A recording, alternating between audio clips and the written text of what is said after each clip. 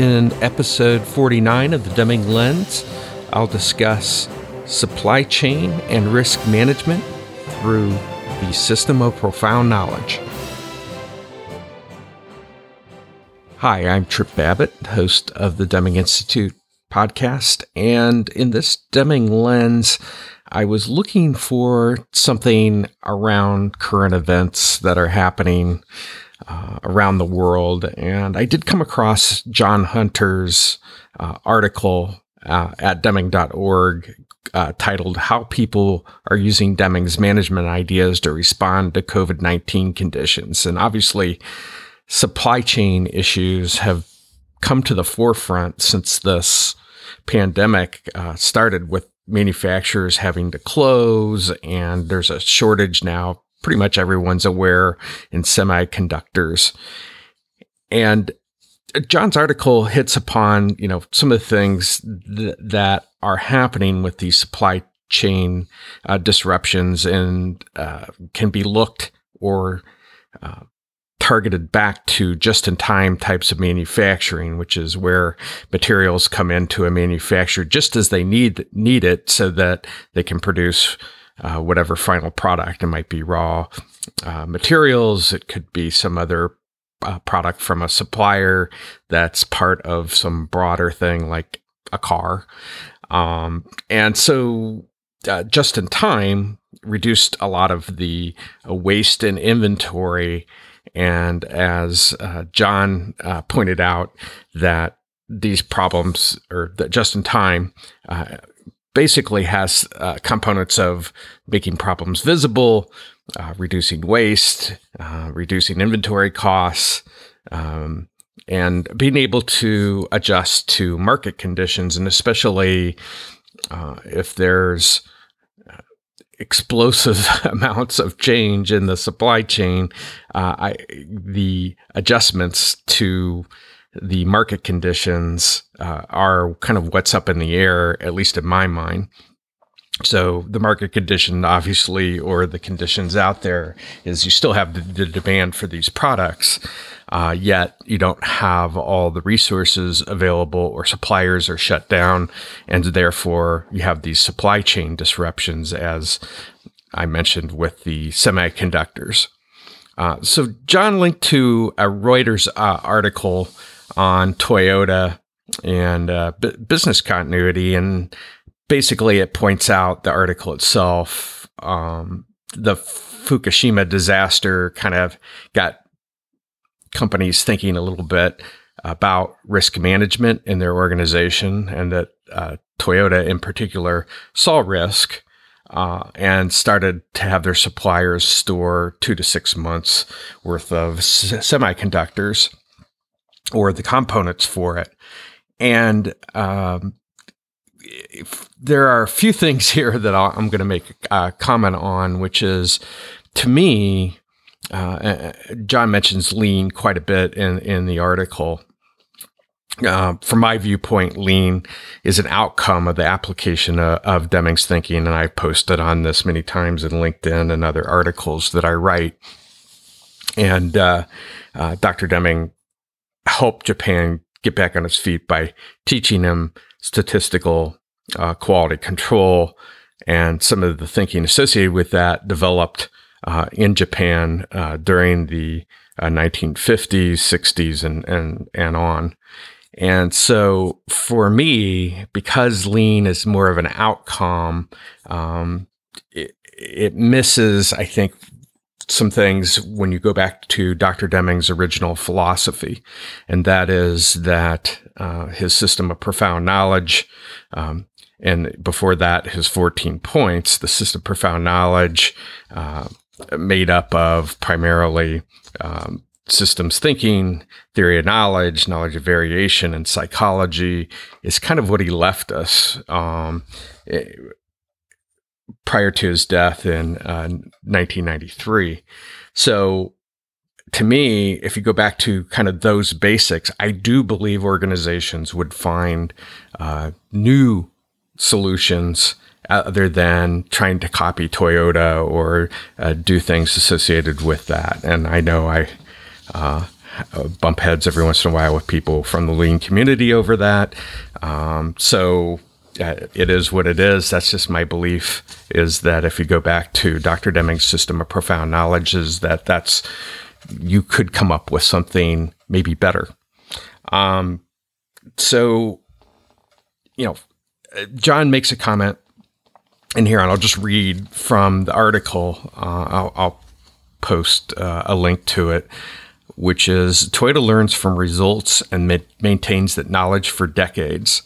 Often organizations adapt in the short term, and over time lapse into the same systemic weaknesses that cause them problems. So a few years later, they fail in a way that would have been prevented if they just learned and kept the improvements from that hard-learned lesson. Now, that's a statement packed with a lot of great information, because this is what I see in most organizations: is there's no learning. There's reaction for the short term, and maybe adjustments to inventories because, that happened. But as time goes by, it's kind of like, there's no learning. Therefore, an incident maybe like it, but not exactly the same thing, creates a situation where organizations are not prepared because they forgot the lesson they learned before. And it's shocking to me how many organizations are not prepared for some of the risks that it may exist in their environment. And I think some of that needs to come from not lean, but from, the ability to look at your system, the broader systems that are out there, as Toyota did, and see that there's, some risk associated with what's happening, and that just in time may not be the best thing. Now, there's a lot of solutions for that, and we can talk about that in a minute. But before I do that, I do want to point out that point 4 of Dr. Deming's 14 points talks in terms of a single supplier.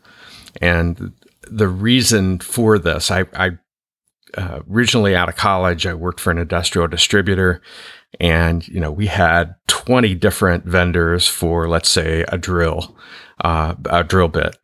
And, there's a whole series of things associated to that, even with electronic inventory or things put into a computer system, where you can easily have 20 vendors available there. But the problem is there were a lot of minimums for these companies. So let's say it was a $50 minimum. Well, a lot different than in the 1980s than today. It might even be more. You had a minimum to place, and somebody placed a $20 order. You were unable to order that drill bit or set of drill bits until they met the minimum. And having those on record are problematic, because it just sits there and the customer never gets their item. But there's a whole series of things associated with single supplier, but most of it has to do with reduction of variation. And, now I'm seeing from conversations with some executives that, we're having these supply chain disruptions. Therefore, the solution should be that I carry multiple suppliers. And I think as we get into some of the solutions associated with this, that we still need to keep in mind that we're trying to reduce the amount of variation that we're getting into our products, and that vendors may not necessarily be the answer. I think there may be more things associated with solutions around geographic location of where things are. And we saw with PPE, the difficulties in the United States, at least, getting things from China during that time period, because they had a need. And so if you're manufacturing something in China, and they have a need for the same PPE products, that they're going to keep them and maybe not honor the requests that are coming from the United States, or the increased demand associated with it. So all these things, I think, are going to get looked at, and hopefully not in just a knee-jerk reaction type of thing, because there are a lot of risks out there. I wrote a few things down here. We've had a ship block the Suez Canal. We've had, the government imposing tariffs on Canadian lumber, therefore helping to increase the cost of lumber here, at least in the United States. And so all these things have unintended consequences, or the political ramifications of doing things are going to affect other things that people didn't anticipate. And, as governments get more centralized in order to control things, the free market goes away, and then more of these unintended consequences tend to show themselves up, because nothing can be completely planned from that particular standpoint. But there are other risks that are potential. There are the ones that come very regularly, like hurricanes and tornadoes. We've seen power grid disruptions. We're starting to see some in the United States and as well as other countries where these things are maybe more common. Civil unrest. We've had this pandemic. You've got war. You've got civil war. And it varies by country. And I would say that even the most democratic, or the republics that are out there, do face additional types of risks these days.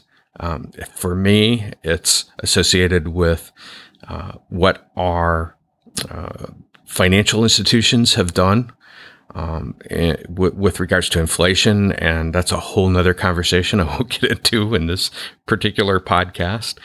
But we also have the risk of things that maybe are less likely, but have happened before, like the geomagnetic type of storm, like happened in 1859, that burned out all of the telegraph wires. And today, if we had all of our wires burned out, it would be a whole different type of risk associated with bringing things to a standstill.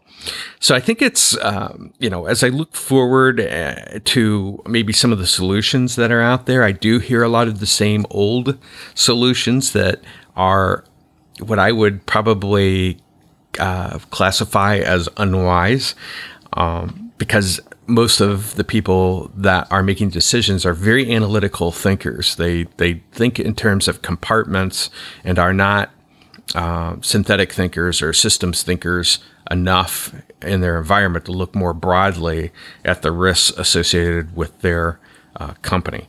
Now, one thing that has happened is COVID has exposed us, as humanity, and there will be other challenges in the future. And I think we're going to have to go back to some of Dr. Deming's original thinking that he left us with his system of profound knowledge. And again, for those that aren't familiar with Dr. Deming's system of profound knowledge, it's systems thinking, it's theory of knowledge, how do we learn? And these are some of the things that Dr. Deming implemented in Japan very early, and not just in Toyota, almost all the manufacturing that's out there, and that we have to have knowledge of variation and knowledge of psychology and some of the things that, like neuroscience, that have gained knowledge about how our psychology works is affected by how our brain works. So as we look forward to the future, I think it'd be better for folks to go back to Dr. Deming's original system of profound knowledge to look for what the new solutions are. It's not a roadmap. John points out Dr. Deming's philosophy is not prescriptive. I have a tendency to believe that lean is more prescriptive in nature, because of it being an outcome of some of Dr. Deming's original thinking, and that Dr. Deming was wise to leave us a philosophy as opposed to a connect the dots type of environment. Hi, this is Trip Babbitt. One way that you can help the Deming Institute and this podcast is by providing a rating on Apple Podcasts.